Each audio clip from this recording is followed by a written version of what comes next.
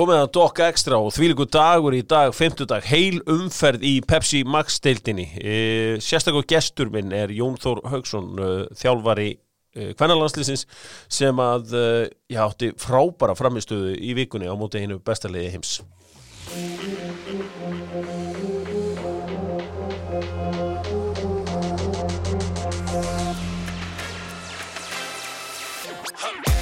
Já, gæðastjórinn er sestur.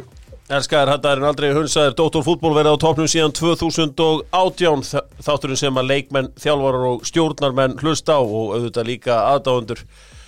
Að sjálfsögðu það White Fox sem eru með okkur og þegar við höfum rætt White Foxi þá verið að fjalla þess að Tottenham þætti því að það hefur verið gott að setja koddarana upp og horfa á þetta. Jón Þór, það er búin að nóg að gera hjá þér að undanförnu. Og við komum þetta betur að því á eftir og velkomin fyrst þú síðast. Takk fyrir. Herru, ertu að horfa á Tottenham þættina? Ekki byrjaður, ég á það eftir þá veislu. Ég sá það fyrir mér að taka þetta í þessu verkefni hjá okkur og hlaða þessu öllu niður en svo bara hafði ég enga tími í það. Nei. Þannig að það verður að bíða en ég er mjög spenntur. Já, þetta er nefnilega, ég held að þú er helvíti gaman að þessu og hefur verið að horfa á svona inside þætti eins og til dæmis hefur síðan á brasilíska landsliðið. Já, það var mjög, ég hef ótrúlega gaman að þessu og öllu sem að kemur einmitt svona svolítið baktir á megin að þessum bæði liðum og verkefnum og fylgjast með í kringum þetta og ég get ekki beðið, Mourinho náttúrulega okkar maður að fylgjast með þeirri villir sem að hefur átt í stað þarna á síðasta ári og ótrúlega skemmtilegt. Já, það er það, þið mælið að sjálfsögðu með þessum en ég mælið auðvitað með White Fox, sjálfsögðu slippfélagið með okkur og Keli mætti í málingaböksunum, takk fyrir það kærlega Keli, það er bara sá afsláttur sem að afgreiðslumaðurinn er í stuðið að gefa í málingabransanum, slippfélagið út það er ekki Kópavogi. Af hverju ekki slippfélagi Kópavogi, Hrafnkell? Ég skil það ekki. Flestar málningaverslanir eru konur í Kópavog. Slippfélagi er eiginlega bara eftir. Við höfum líka rós okkar manni sérstaklega fyrir, hann lítur út eins og $1 million í gallan. Það er nefnilega málið. Lítið að málningasletti móðu. Margir sem lítu út, eins og múrarar, en hann þetta er greinilega fagmann. Það eru bara gæði. Er það Bæris bestu, þetta er ekki grín þetta tilbúð 1000 kall, 2 pulsur og drykkur, Bæris bestu Kópavogi og í Reykjavík. Herðu, Lemon spurningin er svohljóðandi, það voru konurnar í Lemon Hafnarfirði þegar þeir heyrðu að Jón Þór væri á leiðinni þá báðu mig smá tíma og ætlaði að hugsa eina spurningu tengda Jóni Þóri meðan þeir myndu á að spicy tuna og spicy chicken og allt þetta og allar þessar bestu samlokur á Lemon gengur hrikalega vel núna eins og hefur búið að ganga alltaf. Sko, Keli, Jón Þór hefur spilað 2 leiki í efstu deild, báða 1999. En það sem er merkilegt við þessar 2 leiki er að það voru 2 mismunandi þjálfarar sem að stýrðu honum í leiknum. Getur þú sagt mér hvaða 2 þjálfarar stjórnuðu Skagamönnum 1999? Og við minnum að sjálfsögða það að Keiluhöllin, Dóttorfútból verður þar næsta 50 dag, ekki núna heldur næsta 50 dag. Hvaða 2 þjálfarar þjálfuðu Jón Þór hjá Skagamönnum 1999? Óli Þórðar. Það voru 2 þjálfarar? Já, Óli Þórðar og með honum var ég ætla að segja að vera spilandi leikmaður Alexander Högnason. Hann var aðnað samt sem leikmaður en það var Logi Ólafsson. Alli Högnaði fyrir liðana. Hann var ekki langt frá þessu. Hann var ekki langt frá þessu. Kelin okkar, hann er segur í þessu öllu saman. Við ætlum að halda okkur við eins og við höfum alltaf haft þetta byrjaði í efstu deild hér heima og svo færum við okkur í landslið þegar aðeins líður á. Og Pepsi Max-deildin er á fleygiferð. Heil umferð í dag, 50 dag, stórleikir, strax klukkan 4 í dag, svona viljum við hafa þetta og eins og alltaf vera kjarnanfæði sem eru með okkur, mínir menn í kjötinu. Ég veit að það er leikur sem einhverju vilja meina að getur úrslitaleikur í Íslandsmótinu eða hvernig sem það er, en mér langar að byrja á öðrum stað, Jón Þór, því að þetta er kannski svo viðrögg sem þú þekkir hvað best. Það er Breiðablik Stjarnan í kvöld. 2 liðum sem hefur gengið afleitlega að undanförnu. Auðvitað Stjarnan með hennan eina sigur í undan gengin mánuð. Það var káleikurinn en fyrir utan það hefur þetta verið jafntefli og töp og líka úr leik í bikarnum. Sko, þú ert náttúrulega búin að þjálfa núna í dálítið mörg ár og búin að kynnast þessu inn út. 2 þjálfarar, er það ekkert mál? Nei, í grunninn á það ekkert að vera svo mikið mál. Rúnar Páll þetta búin að vera hérna lengi með liðu og sama kjarna í liðinu. Þannig að í hugmyndinni þá þetta bara hérna má ég jafnvel segja að það sé bara nokkuð klókt á Rúnari að tekið Óla með sér inn í þetta fyrir tímabilið en hérna og held ég að gengi bara frábærlega hjá þeim í vetur og í aðdraganda mótsins og svo koma þetta þessi endalausu stopp og start og stopp og on og off og hvað þetta heitir allt saman með þessu COVID-dóti og hérna ég held þeir hafi verið á bara virkilega góðu skriði með liðið í upphæði tímabils og fyrir allar þessar hörmungar sem dundu yfir og án þess að ég ætla að fara að hérna afsaka gengi stjörnunar upp á síðkastið með því endalaust að það auðvitað vera þeir auðvitað alltaf dæmdir af stigafjöldanum og sigrónum en ég held að í grunninn að hérna þá viti Rúnar Páll nákvæmlega hvað það sem að þarf til hann í Garðabænum og það að taka Óla inn í þetta held ég að hafi bara verið frábær hugmynd hjá honum og vita nákvæmlega hvað hann var að gera þar og hérna en svo þetta kemur þetta tímabil eins og það hefur verið og eins og það hefur þróast og það hefur ekki þróast á góðan hátt fyrir þá núna undanfarið og steinlíkja gegn Val og þar á undan þetta alltaf mörg jafntefli þannig að hérna það er eitthvað sem segir mér að þeir munu vinna Blikana í kvöld. Já, sko það er eitt sem að menna að vera að benda á það er recruitment hjá Stjörnunni það flóknasta í fótboltanum er recruitment Keli. Já. Og þeir hafa verið að fá leikmenn og þeir hafa ekki beint verið að vesla í Sútup eða Harrods eða hvað við viljum segja þeir hafa svona stundum verið að kaupa þetta af minni liðum eða að fá leikmenn frá slakkari liðum og þeir hafa svo sem ekki náða að styrkja liðið almennilega á undanförnum árum. Við vorum hérna með lista í stúkunum daginn þar sem að vorum að fara yfir hvað þeir hafa fengið síðustu ár. Þetta er náttúrulega mikið til sami leikmannahópurinn í ansi mörg ár Keli. Já, þeir hafa mikið verið að fá leikmenn sem er bara erilega ekkert að nota heldur. Svo Björn Berg Bríði, Nimo Gríbenko sem hafa vist einhver svona dýlsmilli félagana reyndar heyrði ég. Og þeir þurfa að kaupa að mínum að stærri karakterinn í liði sem að labba beintin í liði og vera líkilmenn. Bara til að aðeins að hrista upp í liðinu. Já. Fengi ekki að segja einn miðjumann, einn hafsend til tek sem dæmi, strækjar. Já. Svo já, Stjarnan það klálega að bæta sig í þessu rekrútmenti og bara yngja upp liðið einnig. Þeir eru með marga spennandi strákat á liðinu upp, Ólaf Val, Ísak Andra og fleiri. Og ég tel á næsta ári þá þurfa þeir aðeins að taka til. Já, það er alltaf spurning með þetta allt saman. Hérna, Breiðablik, talandum félög eða liði í vandræðum. Breiðablik er í vesenni. Breiðablik hefur gengið illa á undanförn og ef við förum bara aftur líka með þá í mánuð aftur í tíma þá komið 1 sigur og síðan þá líka dottu úr bikar, dottu úr Evrópu og öllu því. Sko, Breiðablik eru að spila mjög áhættu sækin fótbolta, þóra að halda í boltan. Þegar við skoðum possession töfluna, það er að segja hvað liður mikið með boltan, þá eru þeir 60% af meðaltali. Sko, hvað á Óskar að gera núna, Jón Þór? Hann þarf að augljóslega þarf að vinna leiki, það þarf að vinna. Það er alveg sama hvernig þú spilar og hvaða leikaðferðir eða hugmyndir þú hefur, þú þarft alltaf að vinna leiki og það er ekkert sem að jafnast á við það að venja sig á það að vinna leiki og það í leikmannhópur sérstaklega náttúrulega eins og Íslandsmóti hjá okkur að þetta er tiltölulega stuttur tími yfir sumartíma sem að hérna, tímabilið er í gangi, þannig að þetta er ákveðið hraðmót og inn í því að það þarftu bara ákveðið chemistry og þetta chemistry kemur bara með því að vinna leiki og það mun aldrei breytast, alveg sama hvaða hugmyndir menn hafi fótbolta eða hvernig sem það er og auðvitað er það stefnan hjá öll Breiðablik með það stóran og breiðan hóp og eru auðvitað með frábæra leikmenn þannig að það er það fyrsta sem þeir þurfa að skoða hjá sér að hvernig þeir ná í þessi úrslit og það með öllum ráðum og dáðum að þeir er ekkert margir leikir eftir og þetta er ekkert langur tími núna sem er eftir á mótinu. Þeir verða að ná í þess að sigra og klára mótið á þeirri öldu að fara þannig og við höfum heyrt þetta 100 sinnum áður og sagt þetta 100 sinnum áður að það skiptir máli hvernig þú klára tímabil upp á það næsta, þannig að verði orka og kraftur í hópnum þegar nýtt undirbúningstímabil byrjar. Sko, fyrir einhverjum 3-4 ára síðan ég að hlusta á fótbolta.net útastáttin og þar eru menn að fara yfir liðin fyrir mót og svo voru þeir að fara yfir liðin og þetta var allt rétt hjá þeim, þeir byrjuðu einhvern veginn svona, Akranes, já, þeir eru þeir vilja liggja tilbaka og beita skyndisóknum, þeim finnst ekki gott að stjórna leikjum, já, ok, Fylkir, já, finnst gott að liggja tilbaka svona og beita skyndisóknum, þeir vilja síður stjórna leikjum. Ég heyrði í raun og veru sömu rulluna eiginlega öll liðin, hvort það var öll nema Val þarna fyrir þessa leiktíða, hvernig sem það var. Já.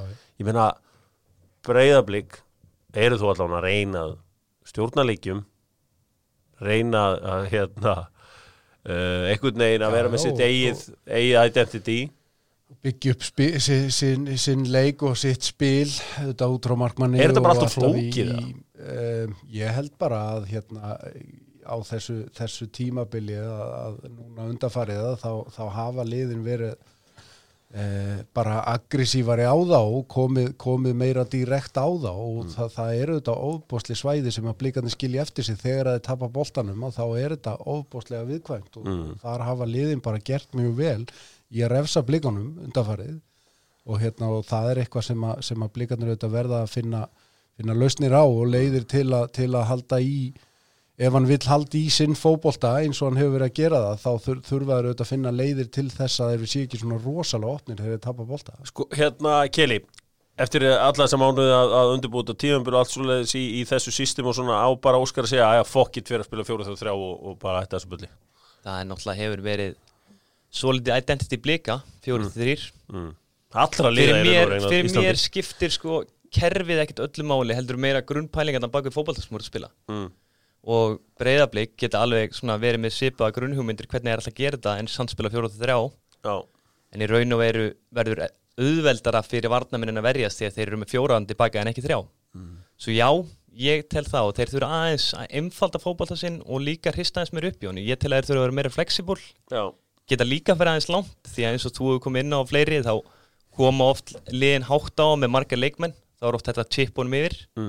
Blikar eru með snöggamenn fram á Viktor Karl, þeir eru með Tómas Mikkelsen menn og Röskur að mínum mati og fleiri svo þeir getur náttúrulega klálega nýtt sér þann veikleika á liðunum. Mér finnst líka annað þessu sko, maður sé að vera að biðja leikmennum að spila ákveðan tegunda fótbolta Gaurinn svo Damir sem búin að vera betri miðurum, hann hefur bara litið illa út og hann er ábúinlega bara svona ég vil ekki spila, kannski er hann ekki til dæmis að kaupa þetta, að einhverju leikmenn ekki alveg tilbúinu bara í þetta ég meina og það hefur verið að biðja markurinn að gera hluti sem markmenn á Íslandi hafa ekki verið beðnir að gera áður.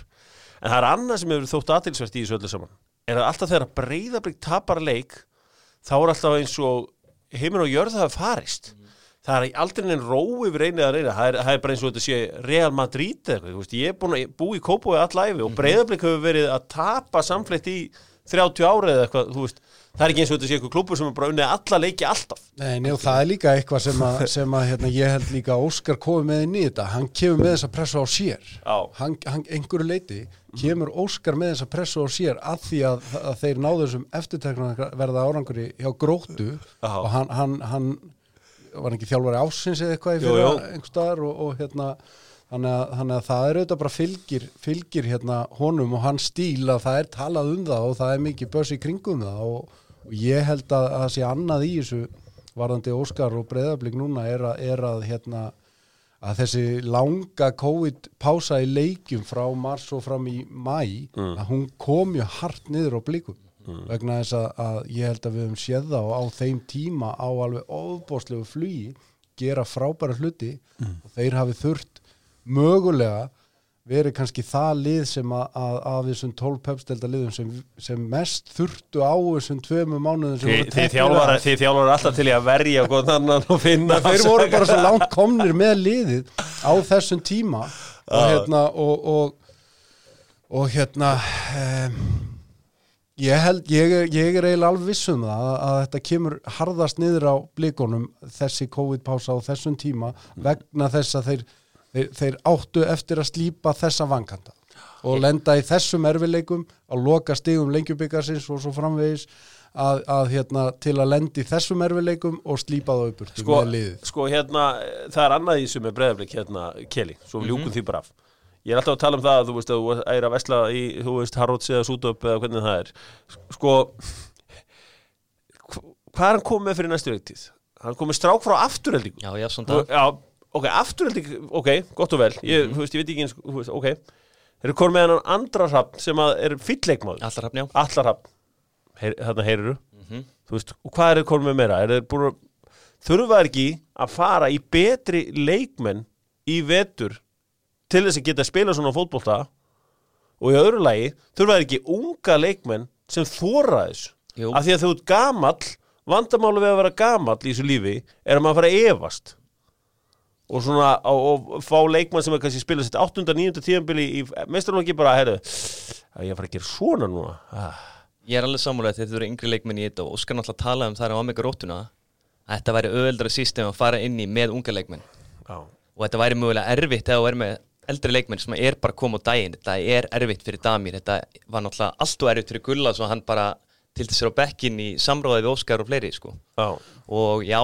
ég heldur þeir yngri í liðinu betri leikmenn, þeir fá þess að betri leikmenn á mínum að ekki á Íslandi þeir þurfa að fara út fyrir landstelna hafa blikar budget fyrir því, ég veit það ekki okay. Svo margt í þessu Já, ef við ljúkum þessu af þá held ég að Gunnleifur Gunnleifsson sé hættur í fótbolta allavega finnst mér, ég hef búin að eins og áður hefur komið fram hérna þá ég til að keyra fram hjá æfingum hjá þeim og ég hef ekki séð hann æfa í marga mánuði Til að ljúka þessari umræðu þá held ég náttúrulega að sé á villigutum sú umræða ef við erum að tala það að leikmannahópu Blika sig ekki nógu sterkur til að vinna þetta Íslandsmót þegar hann lítur yfir leikmannahóp Breiðabliks hann á alveg að geta unnið þetta mót og vandamálið liggur ekki þar vandamáli kannski liggur bara í eins og ég sagði áðan það kannski vantar örlítið meiri tíma til að lendi í þessum vandræðum og koma sér fyrr upp úr því Mér finnst líka að leikmannhópur Blika sig ekki nægilega góð til að spila þetta system en ég til að segja já, nægilega góð til að vinna Íslandsmótið, klálega En ef þið fara bara í 4-3 hver eru hægri bakur til dæmis? Það eiginlega vandamálið Það strákur í Gróttu sem heitir Karl Freyleifur sem að mér fannst vera á góðri leið að verða fínn hægri bakurur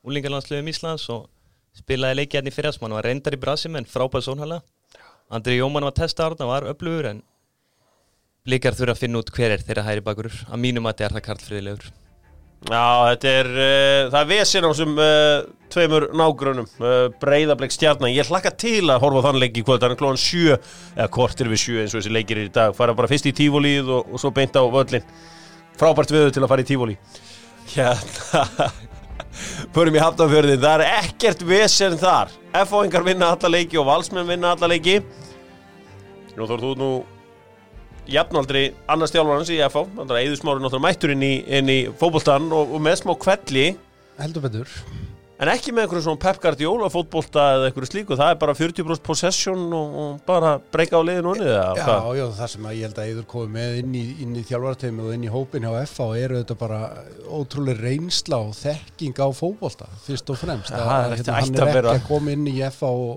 og breyta öllu á einni nóttu eða með einhver tróka hvað það varðar að spila bara eins og ég vil spila eða mín leið sé eina leiðin í heiminum með eitthvað svoleiðis, hann kemur bara og er tilbúin að leggja sitt að mörkum og hjálpa til þarna og hefur gert það frábælega eftir því sem maður heyrir og það hefur haft virkilega góð áhrif á liðið og það verður svo sem að taka líka með að Logi er náttúrulega að sjálfsögum með honum náttúrulega refur heldur betur og Logi frábær þjálfari og heldur upp í einbeitingu og aga í sínum liðum og gerir hlutina virkilega vel og svo eins og við komum inn á það áðan að þeir ná strax að koma sér á þessa sigurbraut og þegar þú ert að spila 2 leiki í viku þá svo óbóðslega mikilvægt að ná þessum sigrum og ná að venja sig á það að vinna leiki og það það sem þeir náðu strax og hafa haldið í og gert hrikalega vel í því Já, það það ekki bara F-fangar sem stuði Valsmenn náttúrulega hvað búin að vinna núna í deildabikar hvað 9 leikir eru það ekki það eitthvað svoleiðis, þeir allavega eru sjóðandi heitir breyttu aðeins liðinu sínu málið með að það ekki oft ekkert svo spennandi að tala um Val af því að þetta eiginlega oft svolítið eins það eiginlega aldrei eins sem kemur okkur óvart en þeir vinna alla leiki ótrúlega vel rútinar að dæmi náttúrulega hraðferði núna í 3. Íslandsmeistaratitilinn á 4 árum það bara þannig að bara, þú veist, þeir verða bara stærri og stærri, þú veist, Kili þetta náttúrulega, það oftast þannig að liði sem hæsta budgetið verður Íslandsmeistari. Þetta svo sem ekki brjáluð fræði stundum. Alls ekki. Munum við lifa í Vals heimum ókomin ár. Já, meðan Heimir Guðjónsson þar tel ég að við munum lifa í Valsheimum og hann með þetta budget til að fá leikmenn allir sáttir, alltaf borgar um tíma. Kristján Óli hefur komið inn á hvað það er mikilvægt og sérstaklega fara í Evrópukeppni næsta ári, þar munum komin aukna tekjur og ég hef trú á Val í Evrópukeppni. Ég hef ekki haft mikla trú á liðanum sem að vera upp á síkastið en ég held ef Valsararnir getur sko farið í 3. 4. umferð þá verður þetta bara vel smá endalaust af pening og muni halda áfram að vinna þetta mót auðveldlega. Sko, Jón Þór, þú ert náttúrulega búin að, eins og ég segi, þú ert reynslu mikið þjálfari þrátt fyrir ungan aldur og búin að vera lengi í þessu. Þú ert náttúrulega eitt fjölmargra, má ég segja, kannski ekki frábær fótboltaferill sem að kannski svona dræfi í þjálfun. Já, ég held þú getur alveg sagt það. Nei, ég átti aldrei mikið meistarlóksferil og hann fór eiginlega aldrei almennilega í gang. En yngri landsliðsmaður og svona. Já, og var þótti efnilegur, eins og svo margir aðeins. Já. Sko, ég hef eitt sem að Pavel Ermolinski, körfuboltamaður, kom inn á tíminum daginn að ræða og hann var að ræða við mig sko virðinga og óttaleysi yngri leikmanna. Þú veist, það vantar allan ótta og alla virðingu. Og við sáum það til dæmis í síðustu umferð þar sem að leikmaður Víkinga fór eitthvað að pota þarna, ég veist svo sem hef ekki áhuga að lýsa eitthvað nánar í fyrirliða HK, bara ungu strákur sem að fer þarna eitthvað og þá fór ég að hugsa mér að þetta svona ótta og virðingarleysi gagnvart þeim sem eru eldri og þeim sem eru búin að lengur í þessu og alveg slíku og alveg með þjálfara, þú veist, stundum, þú veist þegar að leikmaður hitti þig Jón Þór þá bæntalega þú veist, ætlast til þess að hann tali við eins og landsliðsþjálfari og hvernig sem það er. Heimir eins og ég gerir ráð fyrir þú þekkir vel og annars slíkt og er mjög almennilegur náungi og góður kall. En hann næri einhvern veginn að halda einhverju svona, ég veit ekki hvað það eitthvað svona eins og sem minnir á gamla daga. Algjörlega, Heimir bara er með sitt á hreinu og sín gildi á hreinu. Heimir einhvern veginn bara kemur til skjálana eins og hann klæddur og heldur í það. Þú einhvern veginn, þú veist alltaf að hverju þú gengur með Heimi, það er virðing, það er kurteisi, hann er bara og heldur í sín gildi hvað það varðar. Hann er opinn og hann er hreinn og beinn. Það er ekki helvítis kjaftaði kringum Heimi og á þess að ég hefi starfað undir hans stjórn eða sem leikmaður, ég man eftir Heimi þegar hann kom upp á Skaga og spilaði og bara ótrúlega farsæll þjálfari sem auðvitað með allt sitt á hreinu og það er annað sem er eftirteknavert hjá Val núna eftir að hann tekur við að hann gengur mjög hreint í verks og það sem að við sjáum í sumar og hans handbragð auðvitað þessi stöðuleiki. Þetta er heilsteyftasta liðið í deildin í dag og þeir eru í toppformi, það er stöðuleika varnarleiknum og þannig að hann byrjar á byrjunni og síðan eftir því sem að liðið hefur á móti þá sjáum við alltaf meir og meir að leikmenn eru komnir inn á hans braut. Þannig að ég tel að við munum sjá þetta Valslið styrkjast og eflast í því sem þeir eru að gera. Þetta hefur ekkit alltaf verið einhver flugeldasýning í sumar hjá þeim en ég held að við séum að fara að sigla inn í þá braut hjá þeim og þeir fari í þann strúktúr. Sko, talaðu svona ótta og því að þú elst upp á svona Gauja Þórðartíma, svo úlingur þegar hann er þarna upp á Skaga, menn hafa væntanlega lítið vera rugl í honum hann upp á Skaga. Já, við getum ekki farið of djúpt í það. Það var náttúrulega bara ótrúlega reynsla fyrir mig. Ég kom mjög snemma inn í þetta og ég tók mig inn í meistarlóksliðið 96, 95 aðeins og 96 ári 17-18 ára og ég var mjög heppið með það og náttúrulega byggi minn þjálfarafyrir svolítið á náttúrulega þessum árum að þetta er ótrúlega reynsla sem maður fekk sem ungu maður þó maður hafi ekki náð að gera meistarlóksferil eða náð mörgum leikjum út úr því að þá er maður í kringum þetta og ég var mjög snemma að byrja að hugsa svolítið bara á þessari braut líka þannig að ótrúlega mikilvægt og dýrmætt fyrir mig í seinna meir að hafa verið þarna og náttúrulega bara ótrúlegu tímið að maður horfið tilbaka og þetta lið. Já. En ef þú þurftir að hringi í Gauja og svona, það er ekki smá létt í maganum svona rétt áður og eittir á, svona rétt áður og slóst inn síðasta stafun. Nei, Gauji ég var svo heppinn að náttúrulega kynnast honum svo seinna og starfa með honum sem aðstofþjálfari og ég alltaf geta leitað til Gauja og Gauji það frábært við erum með þá í góðu sambandi og það alltaf yndislegt að heyra í kallirum en á þessum árum að þá var maður kannski ekki að setjast niður í kaffi sko. Það verður stórleikur, já heldur betur þessi leikur FH Valsi bara snemma í dag, kortir yfir 4 Fylkismenn taka móti Víkingum, Fylkismenn auðvitað að þeir eru svona að jafna sig á því að missa besta mannin sinn Valdimar Ingimundarson auðvitað farinn Skagamaðurinn í Árbænum farinn til Noregs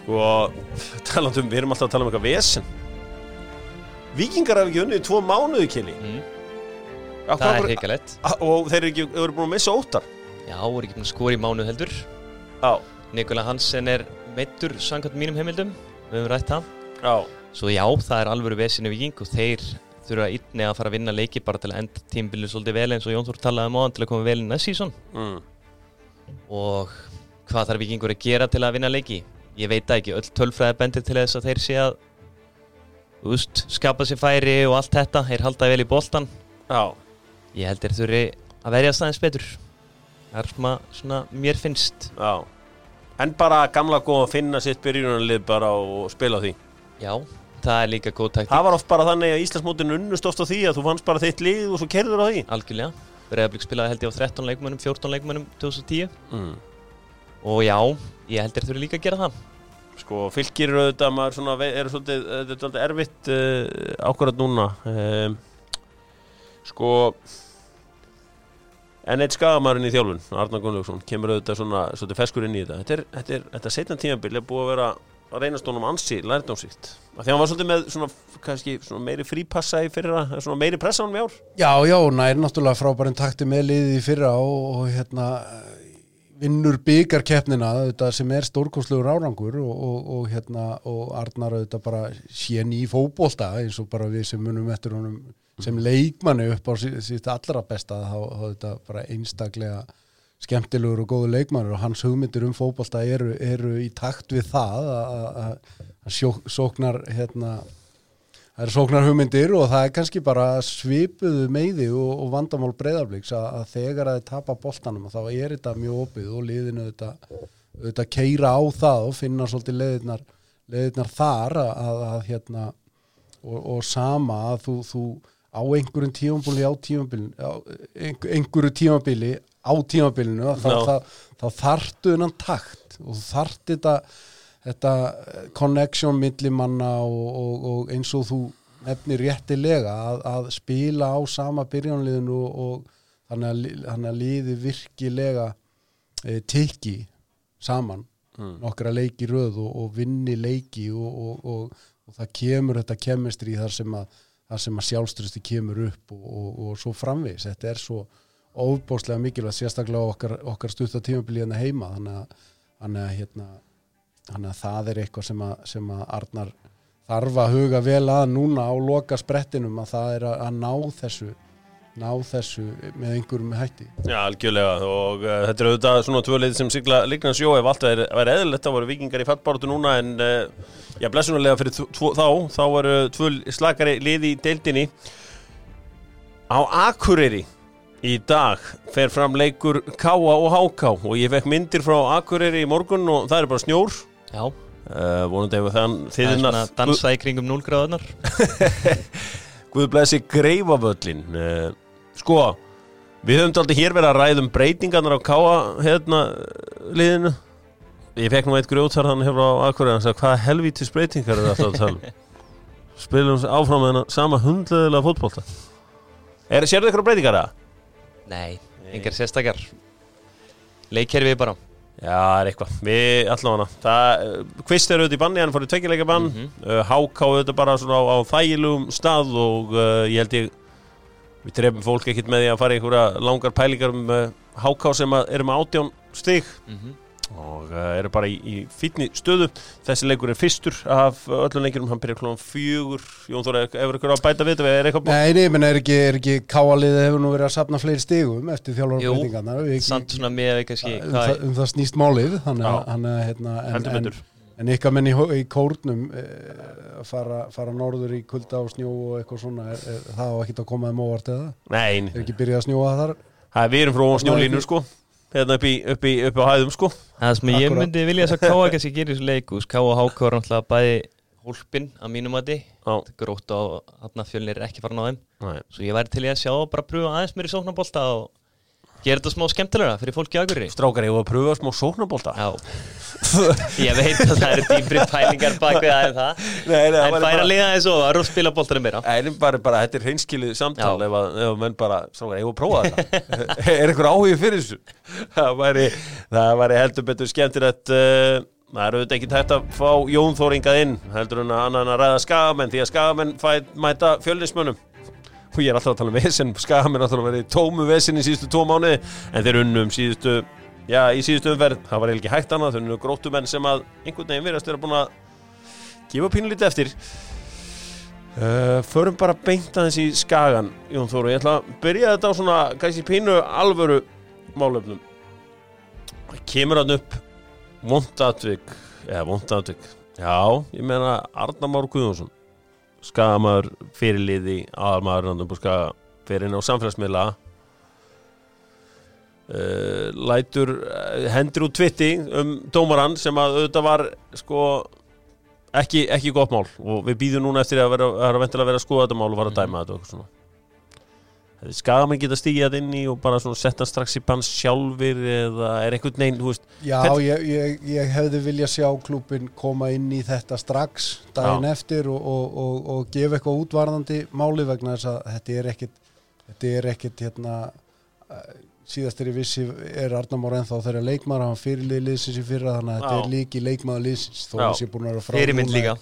Já, og búin að vera frá í langan tíma þá breytir það ekkert hlutunum í varðandi þetta mál. Þetta er búin að vera líkilmaður liðsins mjög lengi og ég veit að þekki Arnar Már mjög vel og hann hljóp rækilega á sig þarna hvernig sem að menn töldu dómarinn hafa dæmt í þessu atviki eða þessi leikur þróast eða hvernig sem það er að þá ertu með leikmann hann sem að hefur þessa reynslu hann þetta er alveg fluggáður skemmtilegu drengur og þetta áauðvitað bara ekki að koma fyrir sko, leikmaður í efstu deild þegar að tímabilið er í gangi á ekkert að gera sér sekan þessi mistök. Hvernig virkar þetta, Jón Þór? Þú ert náttúrulega búin að vera þjálfari núna, er samfleytt frá þessi samfélagsmiðlar komu hvort sem það er upp á Skaga eða í stjörnunni eða í landsliðinu.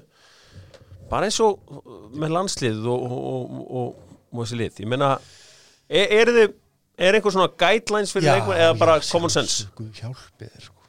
Þetta er náttúrulega bara stór faktor og ég get bara sagt þér það í okkar verkefni núna sem við vorum að koma úr kvennalandsliðið að þetta verður bara tekið fyrir á fyrsta fundi varðandi þess að síma og samfélagsmiðla og allt þetta kjaftaði sem er í gangi allt í kringum að við höfum bara séð það í sumar ráðherra og hvað þeir heita allir þessi sem að hafa verið að taka myndir af sig hér og þar og lenda í tómu djöfusins brasi út allt varðandi símanótkun og samfélagsmiðla þannig að þetta er ótrúlega bara klaufalegt að menn skuli gera sér seka þessi mistök vegna þess að vítin eru út allt og allt í kringum okkur þannig að sjálfsögð það er Hvað segið þið við leikmenni? Þetta er fyrsta mál á dagskrá. Er þetta segið þið bara heilbrigð skynsemi eða er eitthvað svona bara það er og svo tekum við bara dæmin frá því 1. maí. Já, það er nóg af þeim. Myndir, nei, ég meina Það bara mynda með svona Greenwood og Phil Foden frá því bara í síðustu viku. Já. Það er nefnilega... Þetta er ekkert flókið. Þetta er náttúrulega svolítið, Jürgen Klopp var eftir sagði Sör Alex að hann var náttúrulega einstakur þjálfari en þetta var auðvelt þegar hann var þjálfari þegar það voru ekki samfélagsmiðlar. Já. Það er, hugsað hvað þetta hefur breytt svakalega. Já, svo snýst þetta ekkit endilega alltaf eitthvað trausti leikmanna eitthvað svona, auðvitað snýrist þetta ekkit það að þú treystir ekki þínum leikmönnum eða þú heldur alltaf að þínir leikmenn séu betri en allir aðrir og þú heldur þessu klárar en aðrir og skemmtilegar en aðrir og í mínu tilviki það reyndar þannig en þú þarft samt að minna á þetta er bara spurning áminningu og við þurfum að hjálpast að við þetta sem einn hópur og þetta bara orðið gríðarlega stór þáttur auðvitað og sérstaklega hjá ungu fólki að varðandi fagmennsku í kringum íþróttir og leiki og keppnir. Heldur þetta að við skagamenn, Kili? Svona, eða sko, er þetta þannig? Ég oft meit hérna sem svolítið heitur á samfélagsmiðlum og fæ alltaf einhver screenshot og eitthvað verið láta mig vita þessu og sumir sé alltaf sko guilty by association sko og þá bara segi bara já, frábært og áfram með lífið, ég hérna með eitthvað podcast sko, ég ekki með íþróttafélag skaðar hann félagið með þessu svona einhvern veginn eða þú veist, er þetta ekki bara einstaklingurinn, er einhver að pæla í þetta bara einstaklingurinn og ég meina Skaginn frekar lítið samfélag og meðan hann yðrast og byggðist afsökunar og fólki á Skaganum tekur í sem ég reikna með þá þetta bara allt í góðu, kannski væri fínt fyrir Arnar Már bara yðrast og fara til yngri lokana að ræða við leikmenn þar og þetta eitthvað sem hún gerir ekki ég held að það væri gott fordæmi og þá væri hann bara í toppmálum. Já, þetta er svo magnað því að stundum þetta okkar eins og hérna Jón Þór var að segja sko, oft okkar skarpasta fólk sem lætur góma sig í einhverju samfélag. Hann hefur kannski alltaf mattsa Garðar frá því að hans moment voru hann á Facebook á sínu tíma með þetta mag og hann hefur alltaf að gera betur. Já, þetta er náttúrulega ótrúlega. Þeir eru miklu keppni, þeir stórvinninir. Í sambandi þetta, ég held að liðin þurfi líka bara svona einhvern veginn mídía bara svona ráðleikjara. Inn í lið, bara sem að tekur fund bara og fer yfir þetta með leikmönnum bara hvað þú mátt gera og hvað ekki en það sem að náttúrulega það má alveg með grín það sem að náttúrulega gæti verið blóðugt í þessu fyrir Arnar Már sjálfan er það að hann hefur verið lengi frá vegna meiðsla og það er mikilvægt fyrir hann ef hann á einhvern möguleika á því að snúa tilbaka á þessu tímabili þá alveg og gæti orðið mjög mikilvægt fyrir hann að ná 2-3 leikjum núna undir lokin og vera þá klár þegar undirbúningstímabili byrjar og hann ætla sér væntanlega að taka 3-4-5 ár góð með Skaganum núna undir lok síns ferils þannig að það gæti alveg orðið mikilvægt fyrir hann að ná þessum leikjum núna undir lokin og væri og gæti orðið mjög blóðugt ef einn eða 2 af þessum leikjum fari í leikbann. Já, það Skagamenn verða að fara að passa sig á þessum samfélagsmiðlum hvort sem það eru almennir í fótboltanum eða í stjórnmálunum það er að fara varlega, Kili. Það verður að gera það. Ég hef lært það í hard way. Það var allir, ég meina að þetta var svo nýtt. Það var allir að reyka sig á til að byrja með og margir ennþá að klessa aðeins og það er bara gaman að því. Það er auðvitað stórleikur í kvöld, stórleikur. Káur Gróta, er það stórleikur, Kili? Nei, en ég vilja sjá hann leik fyrir í mótinu. Er það eitthvað að vera undir að segja? Já, það verður gaman í svona fyrstu annar umferð. Algjörlega. Fullt af fólki á vellinum og svo framvegis því að Káur Gróta er ekki hatur á millin, það myndi segja góða bandir. Er þetta Ía Skallagrímur? Er það ekki svona Ía Skallagrímur? Er það ekki svona? Þetta gæti ekki verið Ía Kári. Já, er þetta meira þannig? Ía Skallagrímur körfunni kannski. Fyndum við þetta hatri hefur meira verið á milli KF og Grótu sko. Í gegnum tíðina núna. Já, en núna eru Grótumannar að dansa með stórir. Ég meina Skallagrímur og Akranes hafa verið saman í deild, það gerist 1997 og þið hefur aldrei tekið Borgnesing, þú spilaði náttúrulega Borgnesing. Ég spilaði Borgnesing. Þið hafið aldrei tekið það alvarlega? Jú, Borgarnes á sínu tíma var okkar svona, hvað var að segja, það var partur af þróun leikmanna. Senda á þangað. Það voru margir skagamenn sem fóru til Borgarnes og spiluðu og gátu spilaði fyrst deild og 1 ár í efstu deild, þannig að það var mikilvægt. En núna, ég var að pæla í þessum daginn, bara hugsa upp átt. Fyrir Brynjar, er eitthvað sem nýlega búin að koma úr Borgarnesi? Brynjar Snæra að segja. Ég fann eiginlega ekki neitt, sko. Í fljótu bræði. Borgarnesi? Já. Það var nú maður sem skoraði þrennu árið frá Borgarnesi. Helgi Pétur. Já, er hann ekki svona síðasti bara? Emil var á undan honum, kom upp bæðið på Skaga, ég held að hann hafi svo farið í FH. Já.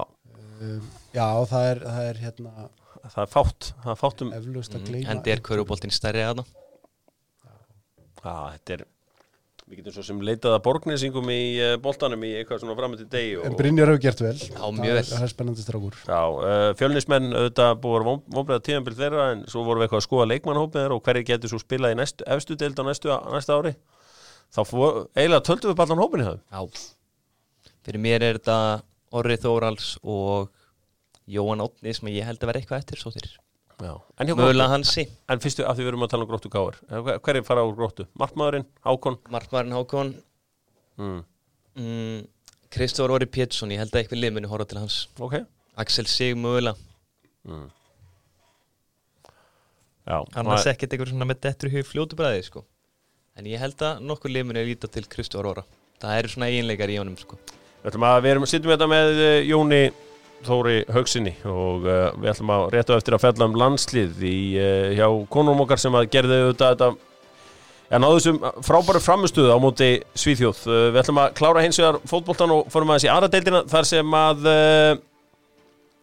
úrslitum voru svona mestmegnis by the book eins og þú hefur sagt, Haukarnir yrðu ekki í toppsjens og það er hárrétt hjá þér Íringarnir unna á 2-1 ég sá að Santos litli fættu 2003 skoraði fyrir IR hann var tekinn út af í hálfleik skoraði en tekinn út af í hálfleik er það eitthvað nýtt? Já, ég meina hann var tekinn út af frekar snemma móti Njarðvík líka daginn ég veit ekki hvort sé að hlífunum fyrir einhver hágæðingana það er bara að hlífa feskan inn passa upp á hann Hemmi Hreiðars heldur áfram að fara á kostum með þróttarana sína Þróttur vann Fjarðabyggð 3-1 á útivelli Brynjar Jónasson varamaður þar það er smá spes, en ég meina hvað getur þú sagt á meðan Hemmi vinnur alla leiki ekki neitt og Þróttara fyrir mér það sem ég sé með frekar svona sterkt identity, þeir eru harðir þeir eru berjast fyrir hvern annan þeir eru óhræddir að fara bara langt og slást sko svo leikindir sem eru núna í gangi í vondu veðri og út á landi og allt þetta það hendur þeim mjög vel Við höldum áfram og Jón Þór þínir menn Káramenn fóru til Dalvíkur og unnu þar Aðeins sterkan sigur þar eftir mjög að mér skilst erfiða viku, það var náttúrulega hálflið í sótkví og það er einhverju smittaðir í ræktinni að Akranesi og þannig að þeir voru fram á síðasta dag bara að óvissu með hverju færu norður og hverju getur spilað þannig að mjög gott hjá þeim að ná í þessi 3 stig. Frábær punktur af því að ég var einmitt að hugsa hversu magna var hjá með Rúnar Kristinsson með hálft liðið sitt með liðið sitt í sótkví og einhverju þunglindi eftir Evróputótið faraði beint á Kópavogshöll og vinna með Bjarna Guðjóns og bænum með Bjarna Guðjóns og bænum og Káramenn gera slíkt sama Sveipa dæmi þar, Sveinbjörn Geir Hlöðveðssonur á bæknum sé ég Sveipa legend í Kára og Bjarni Guðjóns í KR Kári, þú sér náttúrulega alla leikið þetta på Skaga, Jón Þór og þetta er alltaf, þú veist ert þú í einhverju svona stóru fjölskyldum á Skaga, þú veist Óli Þórða frændin eða Bjarni Guðjóns Nei, við vorum bara á sjónum og svona og get ekki sagt það, ég fóstufæði með Július Pétur, hann var hann á gullárunum 82, 3, 4, 5, 6 meistari Skaganum, hann er alveg uppið þetta en get ekki talið svona sem einn af þessum en sko, er ekki Árni markmaður, hann er frændin, ekki?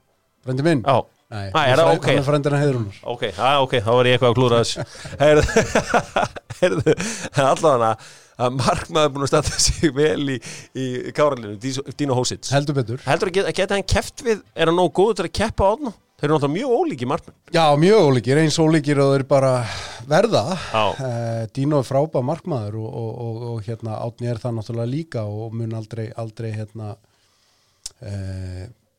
Dino mun aldrei keppa við hann þá stöðu að mínu mati. Árni auðvitað bara stórkostlegu markmaður og einn af okkar fremstu þó hann hafa átt slagt tímabil núna þá mun hann ná sér upp úr því og ná því aftur en Dino ótrúlega góður og náttúrulega hefur á stórkostlegt tímabil varði auðvitað öll þessi víti og engin tilvílum fyrir því vegna þess að hann varði virkilega vel og ég sáðu öll og það var fáránleg markvarsla oft á tíðum hjá honum sko, og og það aftur kemur inn á þetta bara í þessu sjálfströsti Já. og það vissu allir í höllinni að hann var að fara að verja þetta víti það var saman krakkarnir alveg brjálæðir í höllinni og þetta var alveg geggjað moment KF1, Völsungur 2, völararnir mínir að rífa sig í gang og gaman að sjá. Víðir 1, Njarðvík 2. Njarðvíkingar telja sig að veri beittir öllu óréttlæti heimsins þegar að leikmaður þeirra, fyrirliði, aðstoðarþjálfari, Markmann Ásland var dæmdur í 2 leikja bann. Hvernig gerðist það? Jú, Njarðvíkingar eru heiðarlegir af gamla skólanum, rífa ekki leikina sína af YouTube strax og eru búnir. Áhorfandi á vellinum klagaði í haganefnd KSÍ, búm, 2 leikja bann á þeirra mikilvægasta leikmenn. Hvað gera Njarðvíkingar þá? Jú, eins og sann í Suðurnesjum en þéttuður raðirnar. Mækarinn bjó til Siege mentality í Njarðvíkuliðinum. Þetta er Njarðvík á móti knattspyrnusambandi Íslands. Já, Njarðvík á móti öllum bara. Já. Morðað þannig. Já. Og það eru þessir hæstráðundu í knattspyrnusambandi, það eru myndir af þeim á veggjónum og þeir eru myndir á hverjir að reyna að stöðva á, en Njarðvíkingar láta ekkert stöðva sig eins og Suðurnesjamönnum sæmir. Kórdrengir á leiðinu upp, 3-1 sigur á móti Selfoss. Davíð Smári vildi meina að Kórdrengi var ekki að fá það kredit sem þeir eiga skilið. Þetta er heldur vel gert hjá þeim. Þeir eru að fara upp 3 deildir núna, Jón Þór. Já, frábær árangur og er að fara mjög samfærandi upp úr annar deildinu núna í sumar. Já. Þannig að það verður fróðlegt að fylgjast með þeim í fyrstdeildina næsta ári. En baráttunum annarsætið í þessari deild er náttúrulega að verða alveg svaka. Það verður ótrúlega spennandi og skemmtilegt að fylgjast með henni. Ég er alveg smá sammála Davíð Smára vissu leitir. Ég fór að pæla þess í gær. Tala allir bara Kórdrengi, þetta er allt og gott lið með marga Pepsi leikmenn, jari, allt þetta. Þeir eru líka með unga stráka og bara leikmenn sem hafa verið í neðrdeildunum. Þeir eru með til þess að Áskir Frank sem hefur verið í neðrdeildar dútlari. Allir viti hvað hann er góður í fótbolta. Þeir eru með Arle Hjörleifs á Skaganum sem er sóttu sem var mjög vel gert hjá þeim. Já. Þeir eru með strák sem er ennþá annarflúsaldri. Þórir Rapp heitir hann, Þórisson. Okay. Hákon Ingi að Skaganum einni, hann hefur bara mestmennis verið í fyrstu annardeildinni. Svo þetta er ekkert eitthvað brjálaðið sett lið eins og allir halda fram. Nei. Þetta eru bara leikmenn sem eru góður í fótbolta, þeir eru tilbúin að leggja inn í vinnuna. Já, þetta verður skemmtilegt og það er nánast að segja til hamingju með þetta Kórdrengir. Þetta sé bara frábær punktur hjá Kela varðandi þetta, að þeir eru með þessa reynslu og leikmenn sem hafa gæði sem eru þetta mun betri heldur en eiga að vera kannski mögulega í þessari deild, en að þetta sé algjör lykil punktur varðandi ungustrákarna og þessar strákar sem þú taldir upp sem að hafa hlaupagetuna, hafa og eru ferskir milli leikja og til þess að liðið og blandan sé þannig að sé hægt að halda þeim strúktúr sem að þeir hafa gert til að vera í toppbaráttu. Þetta er frábær pæling því að ég var í augnabliksliði sem var í úrslitinni fjóruðdeildarinn en fyrir nokkrum ára síðan og það er spilað svo þétt í úrslitakeppni þar að við sprungum. Við vorum kjössalega sprungum. Heyrðu, úrslitakeppni í fjóruðdeildinni bara eldstöð hvaða 4 liðir eru komin áfram þar, það voru auðvitað KFS. Kormákur, IH og Hamar. Já, passa að segja Kormákur Kvöt, segir við hér í Dóttarfútból. Við höfum ekki gleyma mínum önum á Blöndósi. Það er IH Kormákur og Hamar þá á móti, hvað var þetta hillið sem þú taldir upp? KFS, já. KFS, við fórum aðeins yfir það helgina í töpuðu fyrir leiknum. Já. Og mætti Ían Díaz bara feskur og kláraði seinni leikinn. 6-0. 6-0, takk. Við ætlum að fara að ræða það sem við eiginlega settumst í enga niður til að ræða. Það var auðvitað þessi magnaði landsleikur sem framfór á þriðjudagskvöld. Lenovo, 12 góðu, Dóttarfútból vinnur alla heimavinnu á Lenovo. Kaupið þar í Origo að sjálfsögðu. Origo eru með okkur í allri umfjöldunum kvennaboltan. Jón Þór, það voru 2 leikir í þessu verkefni hjá þau núna. Náttúrulega afar samfærandi sigur á lettum og svo fengum við eitt besta lið Evrópu hérna í heimsókn á Svíana. Gerðum 1-1 jafntefli eins og þú sagðir drullu svektur en hrikalega ánægður með frammistöðuna. Á hverju var liðið svona gott hvað? Þetta er bara leiðin sem við höfum tekið og höfum verið á og það er mikil trú í þessu liði og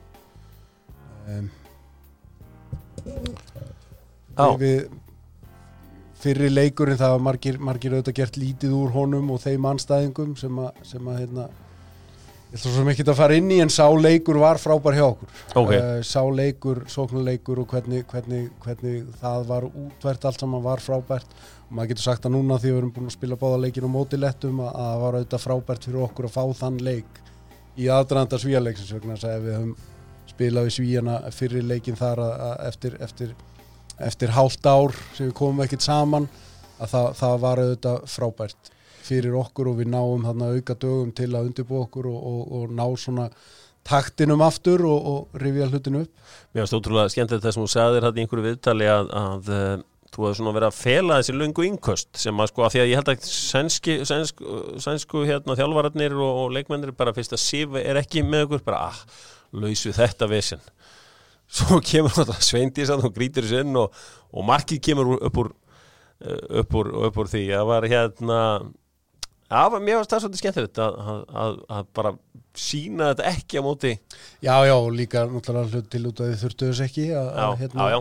Og það á endanum, það gekk upp að því leiti að Svíarnir voru ekki algjörlega undir það búnir og ég heldur líka bara sýnt að í þessum leik að liðið á frábæri leið og spilaði virkilega vel á köflum í þessum leik gegn Svíjónum og sýndi það bara að liðið getur farið til Svíþjóðar með sama hugafar og náði í úrslit þar líka. Það ekkert sem mælir á móti því og ekkert sem segir okkur að við getum ekki farið í seinnileikin og gert það sama.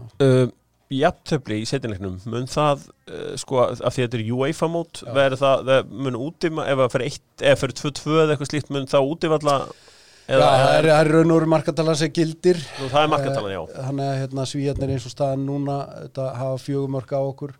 Hvað það varðar náttúrulega vinna Ungverjana 8-0 á 50 daginn heima sem var stór sigur en líka Ungverjarnir söknuðu 10 leikmanna í þeim leik og það eru fálið í heiminum sem eiga við því. Út af COVID að þá voru 2 smitaðir og 6 í sóttkví og 2 leikmenn sem voru kallaðir heima á sínu félagsliði þannig að en engu að síður að þá verðum við að byrja að telja stíginn og það eru 3 lið sem eru með bestan árangur í öðru sæti sem fara beint áfram á EM. Já. Þannig að við erum komin í ágæti stöðu hvað það varðar. Að ná einu af þeim 3 sætum. Já, þá erum við lausu umspil ef við lendum fyrir. Já, ef við gefum okkur það að við klárum leikina okkar sem eru mánaðamóti nóvember sem er úti gegn Slóvakíu og Ungverjalandi sem verða úrslita leikinir okkar í riðlinum og þetta verður með krefjandi verkefni að fara þangað og ná í 6 stig. Það er næsta mánuð ekki? Það er næsta mánuði, já. Kannski aðeins að Nei, í nóvember, desember, mánaðamóti nóvember, desember. Við spilum Svíana út í Svíþjóð í október. Já, ég er að segja, Svíaleikurinn núna í næsta mánuði. Sko, aðeins að bara uppsetningu liðsins, ég meina að þú ert með súpustjörnuliðinu. Já.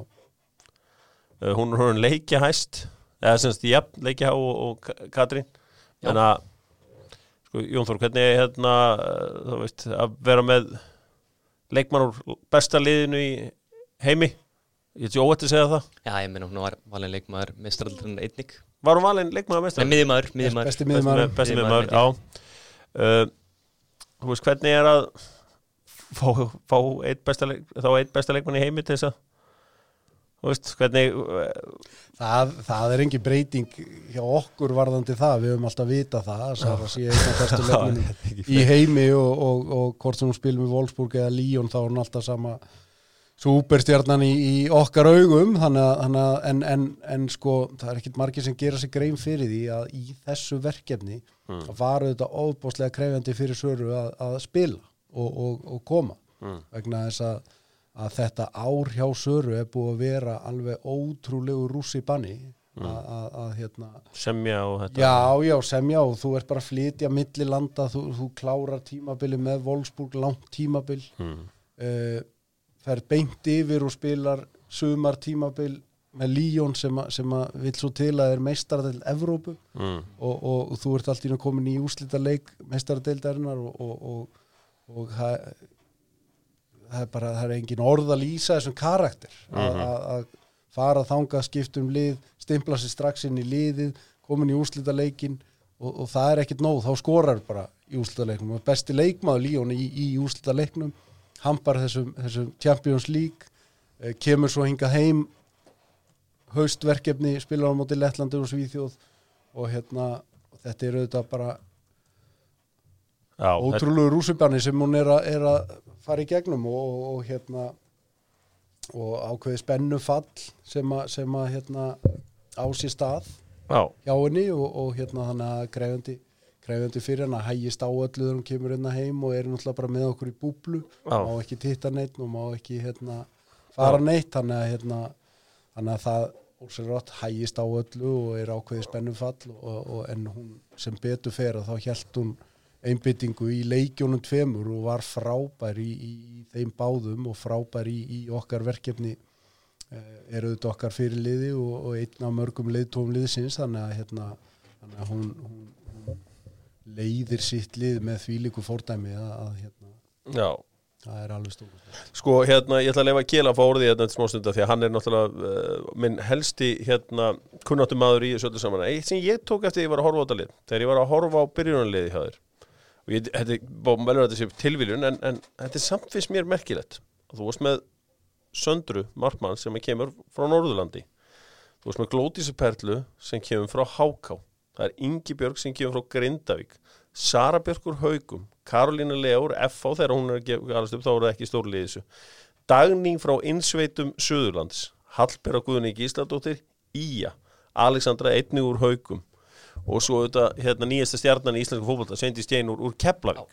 Þetta ekki stærstu liðin í hvernig stendur á að þú veist, þetta bara tilviljun eða hvernig á hverju eru þessi lið sem að kannski eru ekki beinlinis stórliði má ekki segja það er ekki þessi svona stórlið svona undanfarin ári í kvennaknattspyrnu en þau verðast geta búið til þessa einstaklinga sem að margir hverjir hafa farið ungir í Já, við þekkjum það að utan að landi koma allir okkar stærstu og mestu Þið ekki lengur landsbyggðskæðin það er búið ekki það Heldur að hann mögulega spili inni fyrir þær að þær fá alltaf spila með eldri stelpum því þær eru það góðar og eitthvað með strákum líka sem ég veit til að hefur gerst í þessum tilfelli Algjörlega, ég held að við getum alveg horta á þetta sem og við höfum rætt 100 sinnum að krakkar fá verkefni sitt hæfi og síðan spila hversu mikilvægt það er í yngri flokkum og þróun leikmanna að þeir sé að spila Já, Dagný hefur bara allstað verið á Suðurlandi bara eitthvað að trukkast allt sko Algjörlega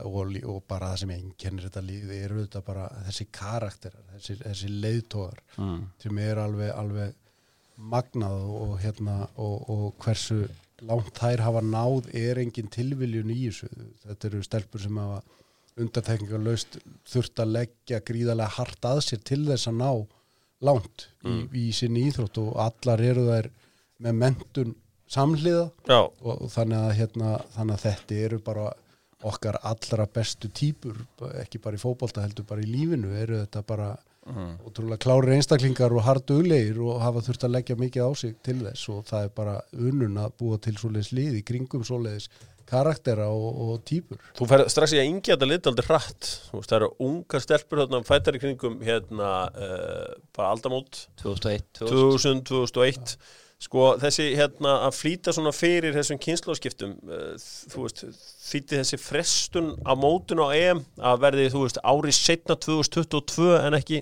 21 var það eitthvað sem að flýtti fyrir því ferli eða? Nei, það var aldrei neitt faktor. Þetta er bara svona horfi ég á fótbolta og höfum alltaf gert þannig að maður aln upp á Akranesi það hefur alltaf verið þannig svona gerðum við gullið þetta hjá IA á sínum tíma og þetta er bara þannig er auðvitað bara kjarni af leikmunum sem að koma upp sem óbúslega spennandi eru mjög efnilegar í bland við frábæra karaktera og mikla reynslu í liðinu þannig að það er frábæra blanda í þessu liði núna en það sem er líka í þessu er að ég held að verið frábær ákvörðun hjá okkur að hugsa og huga að þeirra þróun af því að við vissum að þessi leikmenn væri að koma upp og að væri hópur í þessu 19. landsliði sem væri að koma upp og við tókum strax þá ákvörðun að þær myndu klára sitt prógram í 19. liðinu sem var gríðarlega sterkt og stór hópur öflugra leikmanna sem myndaði öflugt lið og við vildum að þær myndu klára sitt prógram í 19. liðinu vegna þess að rættu möguleika á að fara í lokakeppni. Komust í milliriðil,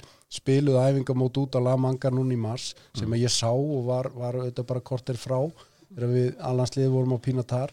Þannig að hugmyndi var alltaf svo að þær færu í milliriðil í Hollandi og með það að markmiði að ættu ágætis möguleika og komast í lokakeppni. Þegar við erum komin í lokakeppni við 19. liðið, að þá ertu, og þegar við hugsaum A-liðið samhliða að sá undirbúningur fyrir A-liðið, þá væru þær að fá 12-15 hörku landsleiki með 19. liðinu sem hópur og kæmu þar að leiðandi komnar lengra á sínu landslísferli upp í A-landslið og þetta held ég að sé að skila okkur í dag að þær að koma og koma með þessum krafti inn í A-liðið sem að þær hefðu ekki gert fyrir ári síðan þegar við vissulega gátum A-liðar. Kili, láttu vaða. Já, heyrðu bara fyrst að þú hefur bæði verið að spila 4-3 og 3-4-3 annars með 4-3 með 2 djúpum og 2 fyrir fram, er það ekki rétt hjá mér? Jú, við ég las það allavega út úr svona netinu. Er þetta varst að leita rétt að systeminu eða var þetta svona þín leið til að vera flexible og kannski svona erfitt að lesa í þig? Já, við það kannski eitthvað sem að ég hef alltaf séð fótbolta þannig fyrir mér að við gætum brugðist við mismunandi aðstæðum, við værum með lið sem gæti spilað ólíkar aðferðir eftir hver andstæðingurinn en einnig til að Svo þetta auðvitað, sko, síðan að ég tók við landsliðinu þá hefur þetta verið svolítið on-off, við erum ég er eiginlega búin að fara í 3 ferðir sem eru mitt fyrsta verkefni, eða eins og mitt fyrsta verkefni. Það er að segja, ég auðvitað byrja með landsliði, tek við í hausti 2018, fyrsta verkefnið er í janúar 2019, síðan spilum við í október á síðasta ári, það er hálft ár milli verkefna þá og svo aftur hálft ár núna. Þannig að takturinn, okkur hefur vantað svolítið upp á taktin og til þess að virkilega fara af stað og með okkar strúktúr og svo framvegis. Þannig að núna að þá líður okkur þannig að við séum farnir af stað með liðið og með taktin. Gunnhildur var í bakverði í þessum 2 leikjum. Hefur ekki spilað mikið á þér. Hver var svona pælingi með því? Pælingi með því var auðvitað við vorum bara að leita okkur að bakverði fyrsta ári mitt að þá notum við það ár til að spila mörgum leikmönnum og við spiluðum marga leiki það ár en við notum það til þess að spila mörgum leikmönnum og vorum svo að byrja í undankeppninni það haustið þannig að þá ætlum við að vera konu með góðan strúktúr á liðið og leikmannahópin ekki síst þannig að síðan þetta fór það eins og það fór og ekki eins og maður vildi en varðandi Gunnhildi og þessa stöðu að þá var það þetta bara ljóst þegar við tókum við að það væru spurningamerki með nokkra stöður í liðinu sem að ekki bara okkur vantaði leikmann í heldur líka backa upp þannig að strúktúrin á hópnum hefur tekið kannski lengri tíma en maður áætlaði en Gunnhildur Yrsa er bara frábær leikmaður og hefur marga kosti sem leikmaður. Hún er frábær miðmaður en þar erum við á ágætum stað í eins og staðan er núna og ég baði hann að leysa þetta verkefni fyrir mig á móti Frökkum og í lettaleiknum auðvitað gerðum frábærlega og var okkar besti leikmaður og lagði upp mörg í þeim leik og stóð sér frábærlega þannig að hún hefur haldið þeirri stöðu og ég beði hann að leysa þá stöðu fyrir mig og það er með það eins og allt annað sem við kemur Gunnhildi Yrsu, hún gerir allt sem þú beður hann að gera og er alltaf klár og hefur leyst þetta frábærlega. Eitt smú eiginlega svaraður á hann, ég vil samt spyrja þig aftur með Sveindís og Karolínu sem að koma náttúrulega inn í þessum 2 leiki og voru frábærar. Þeir eru einhverju leita hafi mögulega verið mistök að taka þær ekki fyrr inn eða var það rétt metið? Já, svona auðvitað ég gat ekki lesið í þetta COVID-ástand, sennilega ekki frekar en þið. Já, maður var svona. Svona eftir á hyggja má alveg velta því upp. Hvort að maður að sjá eftir hvernig sem það er en nei, ég mun aldrei sjá eftir. Ég held að þetta var alltaf verið frábær ákvörðun hjá okkur og eins og ég fór yfir áðan bara með þeirra þróun og hvernig þær kæmu upp í A-landslið.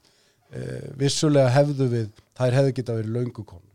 Við höfum auðvitað geta valið þær á Pínatar ákvaða maður myndi frekar spila þessa 3 leiki með 19 liðinu, þar spilaðu þær meðal annars á móti Þjóðverjum og unnu þær samfærandi frábæru leik, þannig að það er frábært verkefni fyrir þær á þeim tímapunkti og ég er alveg samfærður það að svo leið sem við tökum með þær er að skila sér núna að og hvernig og með hvaða krafti þær kom inn í þetta er Já, ég meina fyrir mig sem að kannski sé ekki alla leiki en sé alveg helling að eins og með Sveindísi þú náttúrulega færir okkur líka svona aðra hluti, náttúrulega þessi hraði þessi kraftur og það er auðvitað kannski það sem að manni finnst oft vanta, það er þessar hraðabreytingar í leiki og annað slíkt og það, hún algjörlega hún hefur það vopn en hún líka byggir það á frábæra kosti sem hún hefur sem leikmaður, hún er áræðin og þegar hún fer 1 á móti 1 að þá hefur hún þetta áræðinu og hún hefur þetta sjálfstöðst, hún er komin á þann stað og þroska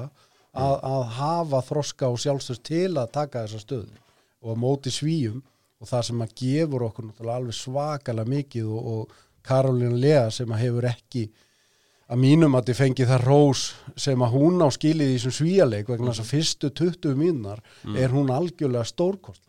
Hún er að fá boltan með bakið í markið út á vængnum með mann í bakinu og snúa í þeirri stöðu og taka þær á og fara fram hjá þeim og krossa fyrir og allt þetta gefur okkur alveg svakalega mikið inn í leikin mótið þetta sterkum anstæðing í staðin fyrir að vera alltaf að spila tilbaka og baka að þá strax bara fyrstu 20 mínútur keyrir hún á bakgrunum sama gerir Sveindís hinum megin þannig að það gerir það verkum það er auðveldara fyrir okkur að teygja á liðan þannig að leiðu þær fara að óttast traðan hjá Sveindís og Elimettu og gæðinu Karó hinum megin að þá teygjum við á anstæðingum það gefur auðvitað Söru meira plásin á miðun Sara til dæmis stígandinn í Söru í þessum Svíaleik er stórkostlegur og hún átti algjörlega stórkostlegan leik og sennilega sinn besta landsleik í langan tíma og það er þessi blanda í liðinu og svo erum við með Alex og Dagný sem er frábær, ég get talið allt liðið svona í allan dag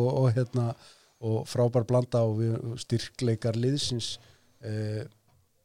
við erum að spila á þeim þeir eru að koma virkilega sterkir upp Kannski ein pæling eins og það er þessi markavil í liðinu og neilum þetta og ég meina maður hefur kynst í undanförnum árum að sko landslistjálfur kannski ólíkt því sem maður sér oft kalla megin þá voru landslistjálfur oft að skipta sig að því hvað er að spila í félagslega fótboltansinn og það uppkom einhver serimóni á milli Siggaraka og Freysa ég man ekki alveg nákvæmlega hvernig það var en hann var einhver leikmann mögulega leiðin til Kína ég man ekki hvernig það var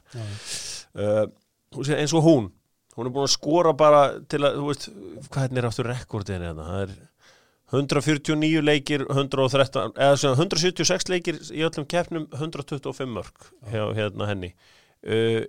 Í deildabikar og einhver öðru þá er 81 leikur og 92 mörk. Já. Þú veist, hún er bara búin að leika sig að skora bara eins og óður maður í mörg ár. Hún er 25 ára, þú veist. Hún er að skora líka með landsliðinu. Þarf þá eitthvað að breyta til eða hvað? Nei, náttúrulega númer 1, 2 og 3 er að fólki líði vel og til þess að spila fótbolta vel að þá þarf ég að líða vel og það er náttúrulega númer 1 en auðvitað er það ekkit leyndarmál að við ætlum okkur stóra hluti með þetta landslið og íslenskan fótbolta almennt og þá þurfum við þetta leikmenn sem er að spila í sterkustu deildunum og á hæsta leveli og það er auðvitað þú færð það ekki í deildinni hérna heima. Við erum að spila of marga leiki í deildinni hérna heima sem eru svolítið langt frá landslýsleveli og þegar við erum að spila stærstu leikina með landsliðinu þá eru þeir svolítið langt frá levelinu sem er í Pepsi Max deild kvenna og það eru þetta hlýtur alltaf að vera markmið íslenskrar knattspyrnu hvort sem það er kvenna eða kalla að þróa leikmenn og þeir nái sem allra lengst í því en varðandi Elínu Mettu þá er hún auðvitað, hún er í læknisnámi meðfram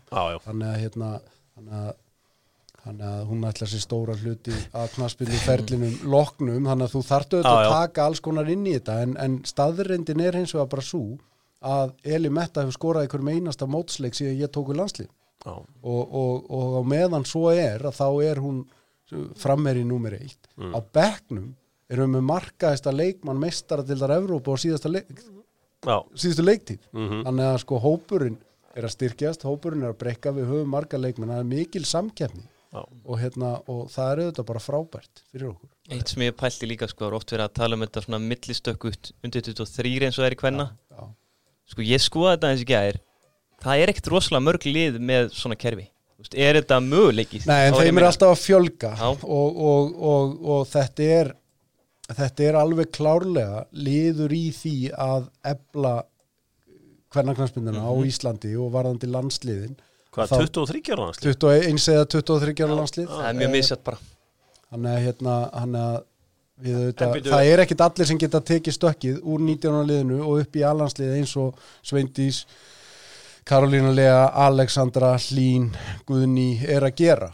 Við erum með hópa leikmönnum sem eru þar fyrir utan sem þurfa að halda áfram að spila landsleiki til þess að taka sín skref þar áður þau koma svo upp í A-landslið. Það bara liggur alveg á borðinu og við getum séð það bara og skoða það undir 21 liði kalla. Þannig að þetta er auðvitað algjörlega nauðsynlegt fyrir okkur að komi en ég skil alveg hvert út að fara. Hvað segirðu, Kjell, ertu komin eða? Nei, ég er með fleira, það er bara spurningar sem margar og bara kóttu með bestu spurninguna. Já, sko, í hverju myndur segja að þurftum að bæta okkur í til að færast bara nær bestu þjóðum í heimi? Já, það er akkurat þetta, við þurfum okkar yngri leikmenn þurfa að fara fyrr út í atvinnumennsku í sterku deildirnar til þess að þróast hraðar. Að við erum auðvitað með stórkostlega leikmenn, unga leikmenn sem hafa eiga framtíðina fyrir sér. En 2, 3, 4, 5 ár núna í Pepsi-deild kvenna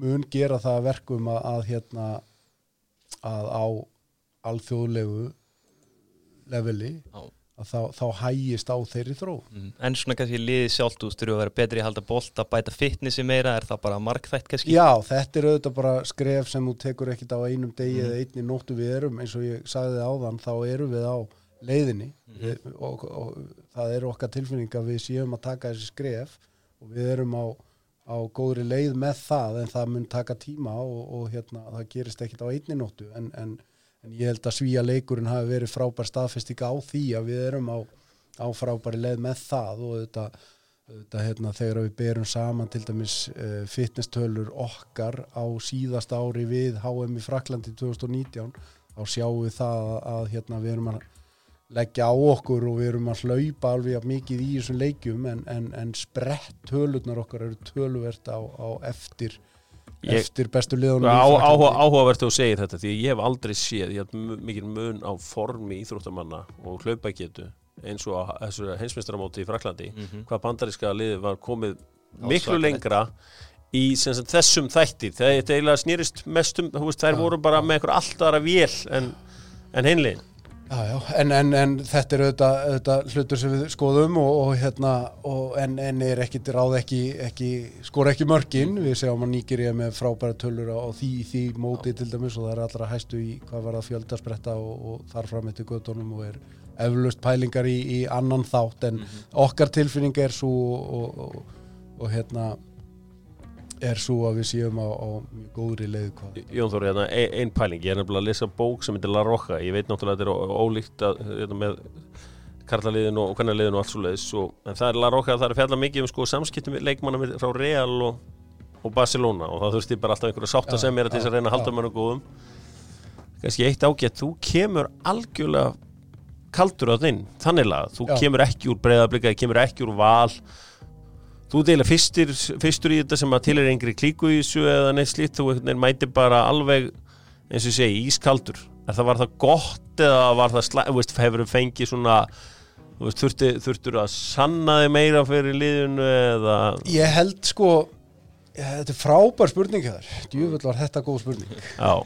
Ég held nefnilega að ég á þessum tímabúti hafi verið hárréttu maður og frábær ákvörðun að ráða mig á þessum tíma vegna þess, akkurat út af þessu að kem ég inn og leikmenn þekkja mig ekki ég hef enga bakgrunn, engar forsendur þannig að ég held að það hafi verið mjög sterkt á þeim tíma og síðan ég held að fyrir vikið að þá þurfi ég að sanna mig á vissulega. Ég held að ég fái til dæmis meiri gagnrýni heldur en ella af því að ég kem ekki úr þessum bolta og ekki kvenmaður og ekki í þessu heiti ekki þetta eða eitthvað annað að þá séu settar meiri og fleiri spurningar við það sem við gerum út af hverju við gerum það og svo framvegis og stundum líður manni þannig að hvort að fólk haldi það virkilega að geti 14 manns byrjað landsleik inn á í einu. Já, og verðum með 50 manna hóp. Já, þannig en og það náttúrulega skiptir ekki raskat máli. Það sem skiptir máli er auðvitað mitt samband við leikmenn og það allt saman og það fann ég strax frá fyrsta degi að það voru allir on board í því og núna eins og ég sagði núna finnst mér og mín tilfinning eftir þetta verkefni að við séum byrjuð, við erum farin á stað. Sko bara mín spurning kemur það sko að þegar ég hef verið svona unnið í tengslu við í blaðamennsku við kvennafótboltana þá höfum við fundist að vera svona einhverju svona pólar í þessu og þú veist þessir eru ekki vinir þessa á tímabili var einhvern veginn Stjörnunni var illa við hina og Val var einhvern veginn illa við Breiðablik og einhvern veginn þannig pottur fannst mér á þeim tíma reyndar orðið nokkur ár síðan en þetta kannski hefur kannski einhvern veginn bara breyst með tímanum? Já, það held ég, algjörlega. Eitt sem ég var að velta fyrir mig í gærkvöldi, Chloe Lacasse, hver staðan á henni? Staðan á henni er bara svo að hún er íslenskur ríkisborgari en ekki lögleg með íslenska landsliðinu í fótbolta og þessna höfum ekki valið hana og ekki geta valið hana. Það er staðan og hvort að það breytist verður bara tíminn að leiði ljós. Eins og staðan er núna hefur ekkert breyst í hennar málum við miður. En það er eiginlega ekkert meira það að segja. Það hún fekk sinn ríkisborgari rétt í raun og veru áður en hún hafði uppfyllt þessi 5 ára búsetu mál á Íslandi og þar stendur hnífurinn í kúnni að hún hefur ekki uppfyllt búsetu skilyrði til að spila með íslenska landsliðinu þó að Alþingi Íslands hafi gert ráðstafanir til að flýta því ferli að þá gerir FIFA það ekki. Það var eitt bara sem ég tók bara eftir þegar ég var að horfa leikina á miðvikudaginn það er leik, að því vorum að tala leikina hjá henni Söru, hvað hann komið marga leiki, hvað var ekki 130 hvað ég maður ekki alveg nákvæmlega en það er leikmaður í sænska landsliðinu Karolína Seger fyrirlið sem með 204 leiki það er ágætis reynsla að hafa ég heila ekki sko Sara er með 133 eða 4 held ég og ég var einmitt að tala hvað með þetta er mikið en svo stöðum komin í 200 eitthvað. Þú ættir að fara í bandarískt landslið og skoða leikina það eru bara í landsliðinu ég tek ekki mark á því. Þetta er auðvitað og það er einmitt frábær leikmaður og það er auðvitað eitt með Svíana sem hefur lítið verið í umræðinni að það er auðvitað strúktúrun á þeirra liði og hversu lengi þær hafa verið saman að mikil reynsla í liðinu og mikil gæði og við vorum að taka það saman að bara það að hafa farið að HM í fyrra verið þar saman í 30 daga streitt og 30 daga streitt í undirbúningnum fyrir HM að hversu lengra þær eru auðvitað komnar í sínu ferli samanborið við okkur sem að getum talið kannski á meðan 40 daga saman á sama tíma þannig að það er óbúslegu munur á því.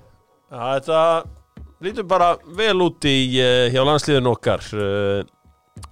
Þessi leikur á móti Svíþjóð mun auðvitað skipta miklu máli en ef allt gengur upp þá getum við líka farið upp sem eitt af 3 bestu liðunum í öðru sæti. Fengum Jón Þór landsliðsþjálfara til að fara yfir stöðuna með okkur. Þetta er auðvitað svolítið breyting því að mótið er ekki á næsta ári eins og við gengum út frá kannski fyrir nokkrum mánuðum síðan. Mótið er ekki fyrir 2022. Verðum væntanlega stærsta EM allra tíma að vera spilað í Bretlandi. Englandi sig. Heldur betur. Þetta frábær heimili okkar allra í fótboltanum og þetta er bara draumur ef við komumst þangað og það er okkar draumur að komast þangað, það er okkar markmið. Já, við höfum verið seigað koma okkur þarna inn á undanförnum árum, vorum við þetta síðast í Hollandi, við vorum líka 2 árin þar á undan, en það var náttúrulega önnur lið að bæta sig mikið, bara suður evrósku liðina að rífa sig í gang og Bretlandi líka, englendingarnir. Já, svo Skotarnir líka út fyrir og þannig að þetta er svolítið breytt heimsmynd á stuttum tíma. þó þetta séu bara 5 ára á milli móta. Já. Þannig að það verður gaman að fylgjast. Jón Þór, það var virkilega gaman að fá þig og fara yfir stöðuna í boltanum með þér og ég ætla að fara að hleypa þér á hádegisfundin. Takk fyrir mig. Hvað gerir landsþjálfarinn núna? Bara svona, þú veist, hvað gerir... Núna er þetta brjálað að gera. Það er leikur í október á móti Svíunum úti og nú verðum við bara í að skipuleggja hann og skoða það. Já. Svo reynir maður að fylgjast auðvitað vel með og eins og komst inn á áðan, þá kom ég svolítið nýr inn í bara hennan heim og hef reynt að vera duglegur að sjá sem allra flesta leiki hérna heima og fylgjast auðvitað með leikmönnum úti og rætt mikið við. Þú trúin eins og Sven Jören á tímabili í enska boltanum, þú ert þarna og þú veist, það er ekki alveg leikur nema þú sért sestur. Já, ég þarf bara að fara að fá þyrluna. Þú ert náttúrulega með pallarna upp á Skaga, þannig við völlin. Já, það er einu sinni var gæi sem lendi á honum réttur í leik eitthvað Skagan KR eða eitthvað. Við vorum líka einu svona æfingu meistaralokkurinn fyrir bara nokkrum árum og þá lendi þyrla og út kemur krakki, hlaupandi og missa leiknum, það var 4. flokkur í að stjarnan. Það er alveg geggjaðri. Þá hugsaði ég verða á einhverjum tímamóti að kynnast þessum fólki þannig í Garabæn. Já, og það bara mætur á þyrlu á 4. flokkur og setur á þig legglífarnar í þyrlunni. Það er það snýst þetta. Við erum auðvitað, kannski bara aðeins að kvennaboltanum í lokin. Það er auðvitað að spila föstudag og laugardag og ég veit að Jón Þór má ekkit segja neitt svoleiðis en ég held að við séum allir saman á það að þó að Jón Þór þóri ekki að segja að við höldum með Val á móti Fylki svo við fáum hennan úrslitaleik 2. október Hrafnkell. Klárt mál. Það er bara svona. Vonandi bara koma sem flestir á þann leik. Já, en fyrst erum við að fá þann leik áður við förum að tala þann leik. Það er ofta ágætisregla. Algjörlega. Áður hún fer að óska eftir áhorfendum á þann leik. Við erum að vera fyrstur að Pétur Pétursson að klára sitt í Árbænum og það er nefnilega ekkert gefins í þessu að klára það. Jón Þór, takk hérlega aftur. Takk fyrir mig. Takk.